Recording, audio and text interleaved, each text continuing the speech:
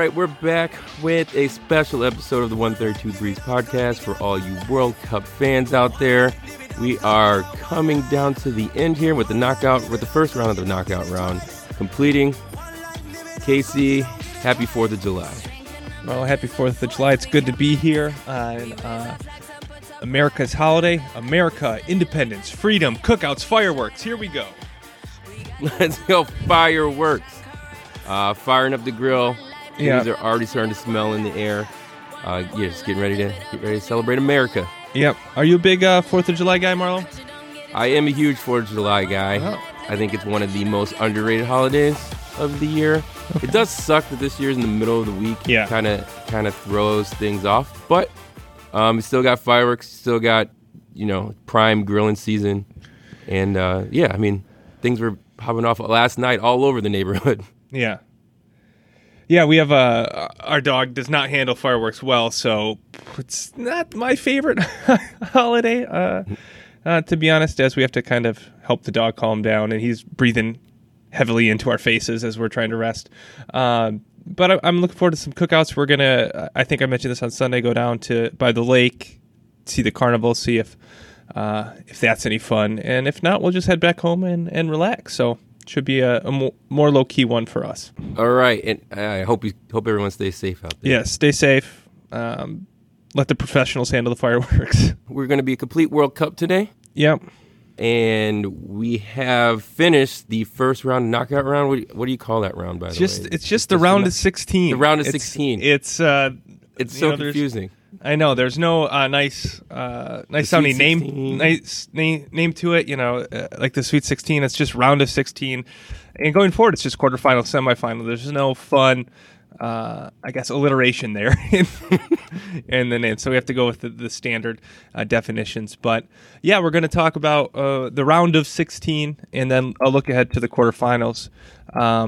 I just wanted to highlight, Marlo, a couple games from the round of 16. And the first we touched on, I think, on Sunday's pod, but France and Argentina, which I think was the most exciting game and probably the most confusing game for me as a fan.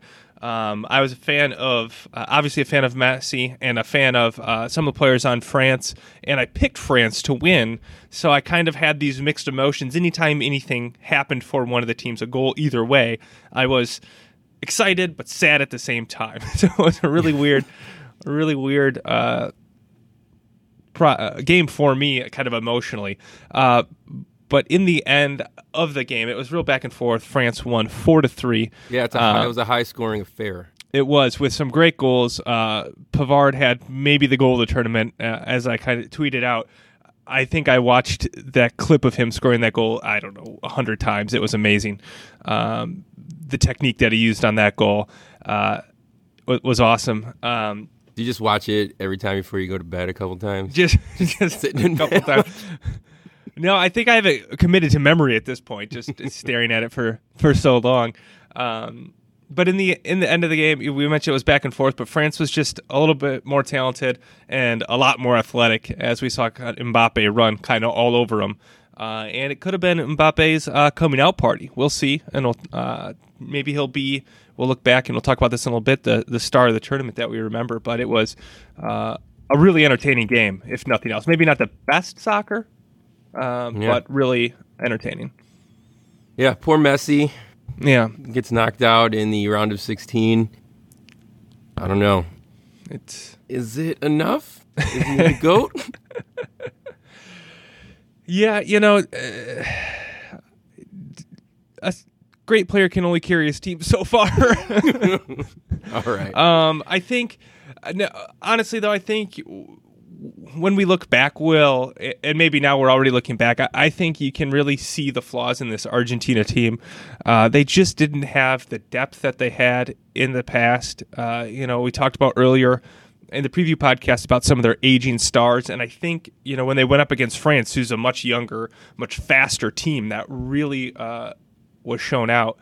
And I think, as I was watching this game, I talked about my mixed emotions. France won, but Messi, I think, played really well. He didn't have the goals, but he, set up two of the goals, and kind of was the only creative force on Argentina. And I think without him, without Messi, Argentina's not even in the World Cup, which would be a disaster, and that's how I flawed their team is. I don't know anything about soccer, but just watching it, I could tell the rest of his team sucks, and it's just Messi out there. Yeah. And how frustrated he gets because the rest of his team sucks. He has to do everything. Yeah, and it's different. I remember having a conversation, the difference between Ronaldo being kind of the best player on Portugal and Messi being the best player on Argentina. On Argentina, they require Messi to be the creative player. They require him to get the ball, to do all of the creative, whereas Ronaldo is kind of the target man up top. So the team job is to get him the ball in advanced situations. So it's a different role that they play. So that was kind of what I was kind of trying to defend Messi, I guess, with the detractors who are saying that Ronaldo was, he's out too now, but doing more for his team. It's like, well, Messi has to do a different role than just score goals, which he, failed to do, but he created, I would say, all of Argentina's chances in the tournament. So yeah, said farewell to Messi, and we'll talk a little bit more about who else is out of the tournament and what that means, I guess, for the star power of the tournament in a little bit. Moving on to the upset of the tournament, I think, Russia beating Spain in penalty kicks. Looking back at this game, I still can't believe that Spain didn't win. They had over 80% of the ball, over 80% possession. They had over 1,000 passes, 1,137 to 284. They outshot Russia 25-6, but somehow only scored one goal in all of that. And as I said in the preview podcast, Spain plays this possession-style soccer, but they often lack the ability to kind of make the creative pass or the penetrating pass to create really good scoring chances. They took 25 shots. Almost all of them were outside of the box, so not real high percentage chances. And they've played this possession style for, 8-10 years now. And as their players have kind of aged and they've brought in new players, they just seem to lack that definitive ability to create the chance after all that possession. And as I said before the podcast, if that is not fun to you, you don't enjoy that, maybe you don't want to watch Spain play. And that really bore out here. They just couldn't break Russia down. I still can't believe they lost. They got Putin, man. They have Putin. They're playing in Russia. Isn't the whole VAR, whatever they are, aren't they in Russia? They're located in Russia? Yeah. Yeah, okay. Not surprised. They're going to take the whole thing. Russia's going to win the whole thing. I said it. Yeah, and Russia did score on a penalty on a handball, which I think was kind of borderline. I haven't gone back and looked at it as much as I probably should have, but that was really their only chance in the game was that penalty, and it's just soccer's a weird game sometimes. Spain clearly the better team, and maybe that's part of the fun of soccer, but can be frustrating when the not as good team forces penalties off of a question. I don't even want to say questionable, off of a penalty kick that they won during the game. So it's just a tough one to stomach. Right. It's hard to beat a team that's doping and using using technology to their advantage. So yes, sucks for Spain. Yes, it does. So that was Spain, Russia. Other game I want to highlight: Belgium and Japan, and I mentioned France, Argentina being the most exciting game. This would be right up there with it, and probably the most exciting to finish. Japan had a corner kick. It was tied 2-2 in the dying embers of the game, as they say. And the corner kick, Japan brought men forward. The corner kick went to Courtois in goal. He just rolled it out to De Bruyne, who ran down the field, played it out wide, and then into space. Pass came through. Lukaku had a nice dummy, and Chadli scored. It was a really exciting kind of fast break goal. But if you have a chance to go back and watch the replay, if you haven't already, watch Lukaku's movement during the play, because he creates all of the space that was then used to create the goal. He runs, so as De Bruyne is bringing the ball up the field, he runs from the right to left, which opens up the space on the right wing where the pass went to, and then he doubles back and runs left to right, creates the space that Chadli runs into, pulling defenders both times, and then Chadli's open for the goal. So it's just a great piece of movement by Lukaku that you don't. That doesn't get, I think, the recognition that it should, because he didn't touch the ball in that counterattack, but he created everything in it. So it was really neat. Look at Casey breaking down plays like John Gruden. Yeah. But going back before you get to that, Japan was up 2-0. 2-0, yeah. 2-0 in the 80th minute, 70th, 75th minute. Late. It was late 2-0. Yep. And Belgium comes back to win 3-2. So this is the age-old question: did Japan lose it, or Belgium go out and win it? Well, it was, because I think it was an ultimate choke job by Japan. Yeah. Well, I think it was they had the game under control, I felt like, and then Vertonghen scored that weird header where he was like 25 yards out and headed it back across goal. And it ended up going in almost accidentally. I don't think he intended to do that. And if he did, I mean, what an amazing header from that far away. And that changes everything. Then it's 2-1. Then Belgium can bring the pressure forward. So I think it was almost a stroke of luck that Belgium ended up doing that. And you say it's a choke job by Japan. I was encouraged by Japan's performance because they went for it as an underdog, even up to the last corner kick, where you could say, hey, just play back, don't go for that goal, make sure you see it out and you go to extra time. But they wanted to score that goal and ended up biting them. But so often we see like the Russias, or later we'll talk about Colombia in a minute, just play a defensive style, try and take the wind out of the sails of the game. But they went for it, they scored 2 goals and were up, and it came back to bite them. But I think it was more encouraging performance from an underdog, which we don't often see in soccer. So I guess I give them credit for that. And you give Japan credit for losing, essentially. Yes. Yes, for the way that they approached the game. And I guess in the end, I think Belgium won it off of a little bit of luck, and then just their attacking quality kind of showed through in the end, and it was real brutal loss for Japan. But again, I think they played a good game and a positive game, which you don't often see. Yeah, a lot of fan tears on that one. That was a good fan tear game. But as our friend Dan likes to point out, Japan still stayed after and cleaned up the stadium. So that's right. They made such a big deal about that. Yeah, it's the corner. Japan's corner, I guess, is they're very polite and clean up after themselves. So right, they stayed and cleaned the locker room. Even in heartbreaking loss, they still are true to form and did that. So shout out to the Japan fans, I guess. All right, anytime they want to come over to my house, that's cool too. Yeah, welcome to do that. All right, in the last game I want to touch on in the quarters was England-Colombia. This game was the last game of the round of 16, and I went into this game thinking that I wanted England to win, but Colombia decided to show up and not play soccer and just foul for the whole game.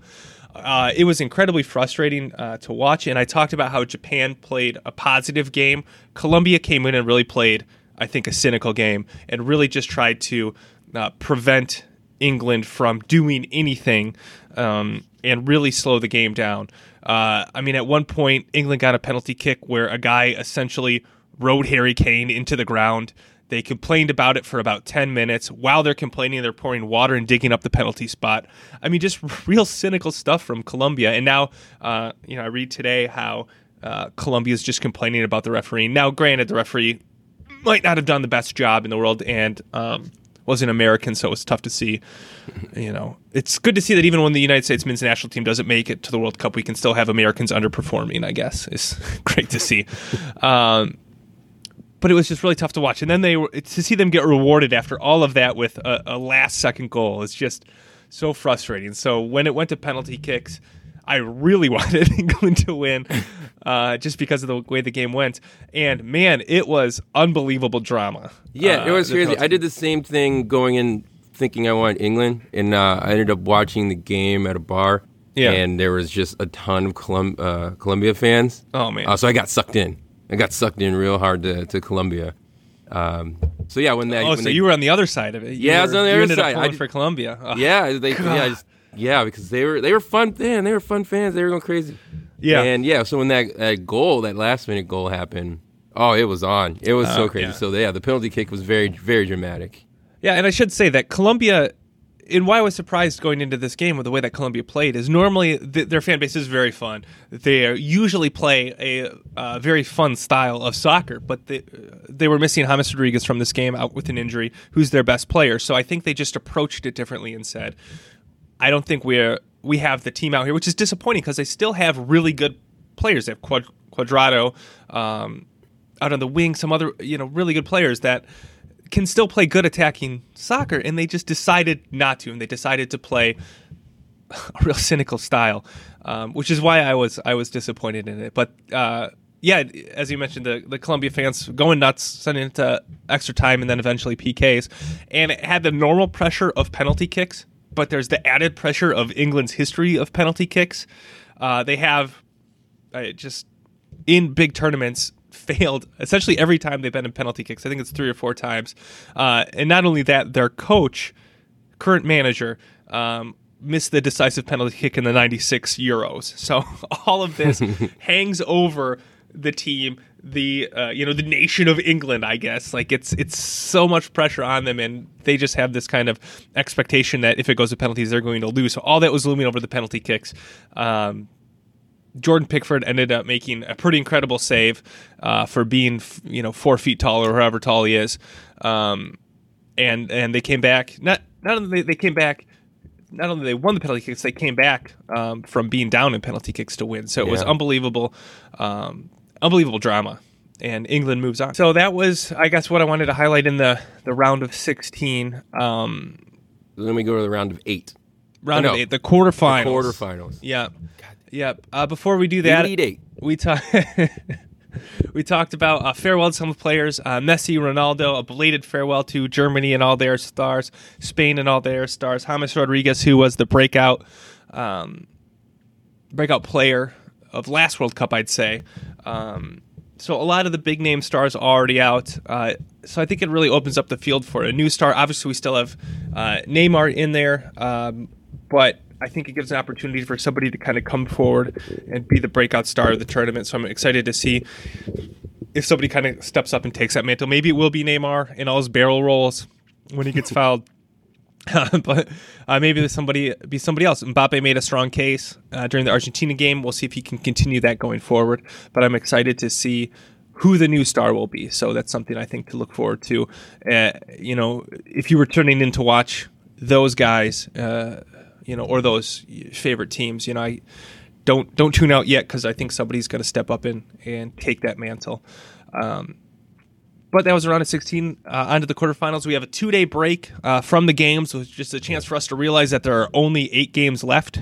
Yeah, are you sad? Do you know what to do with yourself? Oh man, it's tough. It's like after the Elite 8 in the NCAA tournament where you're like, oh, we just have a couple games left. This is kind of sad. And some of the teams you wanted to see, if you're a Germany fan or a Spain fan, or some of the players you wanted to see aren't there. It's kind of sad that you're not going to be able to see them, but still some exciting games going forward. But this also gives us a chance to break for a word from our sponsors. Are you ready for a word from our sponsors, Marlo? Yes. Let's do it. Are you tired of seeing the same 4 commercials over and over again during the World Cup? Absolutely. Well, I don't, anyway, it's a different time. Focus on the word from our sponsors. Well, then here's something different. Here's a shameless self-promotion from our podcast. We have been nominated for the podcast awards. So Marlo will talk you through how you can help nominate us to be nominated for these awards. So Marlo, take it away. Thank you, Casey. All right, our fellow fans, we need your help. We are nominated to be nominated for the podcast awards, and here's how you can help out, and we'd be grateful for it. If you go to the podcastawards.com, click on Listeners Nominate. Yep. You click on Listeners Nominate, it'll have you sign in, and then we're in 2 categories. We're in the People's Choice and the Sports category. You can select us in those 2 categories. The rest of the categories, feel free to have it, but we really would appreciate your help to get nominated to nominate us for the podcast awards. I think in the sports categories, I think some fantasy football podcast has won in the last 4 years, and that's stupid. Who wants to hear about fantasy football? We're the newcomers. We're here to take it. We need your help.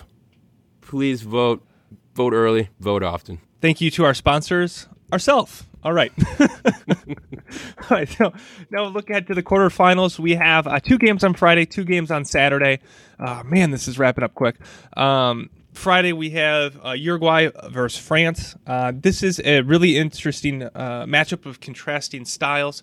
You have France, who would prefer to play an open game, showcase their talent and skill and athleticism, and Uruguay, who is a very sound defensive team. They've given up 1 goal so far in the tournament. They have a lot of their central defenders play on Atletico Madrid, who's a very defensive team in Europe, or in Spain specifically. So it'll be really interesting to see who wins this contrast of styles, if Uruguay can keep their form, defend against France, or if France can break them open with their talent and speed. My heart is saying France. I'd like to see France win. I think they're, I picked them to win, so I have that going for me. But they've been a really exciting team so far in this tournament. But my mind says Uruguay will hold it together and hold down the defense and sneak out a victory. I go with France. Okay. I think Mbappe. Yeah. He's gonna be a force. I did want to mention Mbappe in this. We saw him kind of running into space in this game, in Argentina, against Argentina. I don't foresee that happening against Uruguay. As I mentioned, they're a much more solid defensive team, and I think if he gets into space, he is going to be quickly taken down or run into by a Uruguayan. So if he can get those spaces, I think that's kind of, as I mentioned, what to watch for. If he can get those spaces, that's going to be great for France. But watch for Uruguay to take those spaces up and take those players out as they're going into them. But yeah, Mbappe's been really fun to watch. I agree. On to Brazil-Belgium. This is the afternoon game on Friday. On paper, this has all the makings of a great game. There's a ton of talent on both sides of the ball. But I am a bit worried about Belgium's ability to keep up with Brazil. I think the game against Japan exposed some of Belgium's defensive weaknesses, especially on the wings. They essentially have wingers playing wing back, which is not great. So they have a lot. They seem to struggle tracking back against other players' offensive wingers, and in Japan that caused some trouble. In the Japan game, it caused some trouble, creating 2 goals for Japan. And in this game, the players running into that space are going to be Neymar, Coutinho, Marcelo, and Gabriel Jesus. So some of the best attacking players in the world will be running into occupying those spaces. So I'm a little worried for Belgium's defense. And on the flip side, Brazil's defense has been sneaky good. They have only given up 1 goal so far in the World Cup, and that was off a set piece, and given up only 5 goals in their last 22 fixtures. And I'm a little worried that Brazil is rounding into World Cup favorite form. As I mentioned, their defense has been really solid. Their midfield has really controlled the games, and their attacking players are some of the best in the world. I'm a little worried that Brazil's just going to run away with this tournament when we look back on it. Now, that said, I probably jinxed them. Yeah, you probably did. But then I'm going to say that I was saying that Brazil would be the favorite because they're always a favorite in the beginning, and you laughed at me. We always, when this World Cup started. So if that does happen, I'm going to play that back. Yeah, well, I laughed because I think I laughed because you were right. They are usually the favorite going into it. And I think, with Germany and Spain being out, I would almost say prohibitive favorites. They are on the tougher side of the bracket, but their team is just playing really, really good soccer right now. So in this game, I would watch the thing to focus on for this game, I think, would be those spaces outside on the Belgium defense. Can Brazil take advantage of that, or can Belgium kind of shore that up, identify their weakness there, and hit Brazil on the counter? We'll see. As I said, I think in this one, again, heart is leaning towards Belgium, and mine is leaning towards Brazil. I'm going with Brazil. All right. So France, Brazil, that would be an exciting semifinal. Then we move on to Saturday. We got Sweden, England, which is probably the least interesting game of the quarterfinals. Sweden brings a very defensive game, and they try to counterattack and nick a goal to win 1-0. That's how they won against Switzerland. Hopefully it won't be in the same style of just fouling as Colombia was. So we have a little bit of a flow to the game. And I'm interested to see if the dramatics and of the penalty kick for England means they'll just have a happy to be here mentality, or if they can kind of regroup and go forward and get another result. They should. They're a better team than Sweden, but Sweden's played a lot of teams who on paper are better than them and been able to play solid defensively and create just the one goal that they need to move on. And I guess 3 against Mexico, but just wanted to throw that out there. What I'm watching to see in this game, to see if England create a goal in open play. They have scored 7 of 9 of their goals on set pieces or penalty shots. So I guess on the other side of that is, when they get those free kick opportunities, really watch kind of the movement of their players off the ball, because they've been really good at creating space for them and creating those set piece goals. And I think that could be where they get their goal in this game. So something to watch for there. All right, the final game of the quarterfinals will be Russia and Croatia. Russia should be the feel-good story of this tournament. They're the worst team by far left, but it's Russia. Yeah, and I just can't get behind it. Good for Russia. Poor Russia. They're so bad. Yeah, they're the the host nation. I just can't get behind them. As we've seen against Spain, they have an ability to really defend well and slow the game down. And Croatia has possibly the best midfield left in the tournament, but they haven't really used it to their advantage. They haven't kind of played through that midfield. They've played out wide and sent a lot of crosses, whipped a lot of balls into the box, which is fine.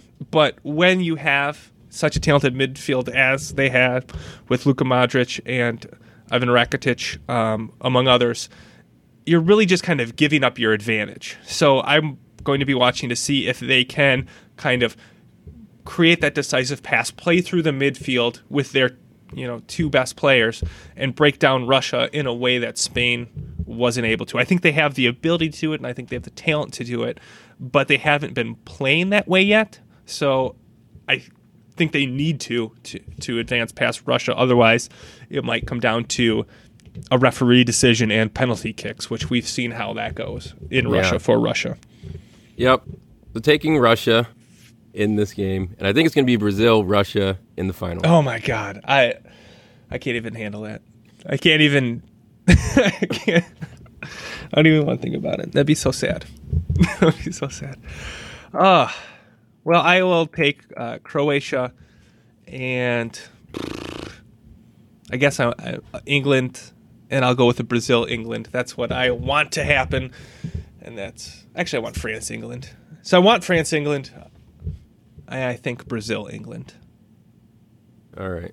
There we go. Yeah, it sucks that France and Brazil on the same side. It would have been nice to see France-Brazil final. Yeah. Well, hopefully we'll get that in the semifinal at least. Yeah. And even a Brazil-Croatia. If it's Brazil, France, England, or Croatia, that's what I need it to be. Two of those teams to be. I was gonna say to be an entertaining final. It's not like I'm not gonna watch the final, but just from a rooting standpoint, I just can't, as if emotionally handle Russia going much farther. Let me tell you. Yeah, I love how every time we get to the end of these, you start emotionally breaking down. Yes, you can see the torment in your soul as you go back and forth. Oh man. But it's been fun. I hope it continues to be fun, and the teams that I root for continue to do well. That's what I'm hoping for. Or I convince myself to root for new teams as that goes. But that's it for the World Cup, I think, Marlo. We are in the getting down to it. Only a few games left. I think some interesting matchups, some not so interesting matchups. So I hope all our fellow fans have enjoyed kind of my attempt at breaking down the games and kind of some things to watch forward or look forward to or focus on during the games. All right. That will be it for this special edition episode. We'll be back on Monday to break down everything else that's going on in the week. Enjoy the rest of the World Cup. Happy 4th of July. Casey, you got anything else for them? I guess I can't tell them to be safe because the 4th of July will be over. I mean, continue to be safe in your general life, I guess. But until next time, I hope all your favorite teams win all the sports. We raise our flags and put our pride on our back. We feeling like a champion when we shine our light. We got the power, make the nation correct. One life, live it up, cause you got one life. One life, live it up, cause you got one life. One life, live it up, cause you don't get it twice. One life, live it up, cause you don't get it twice.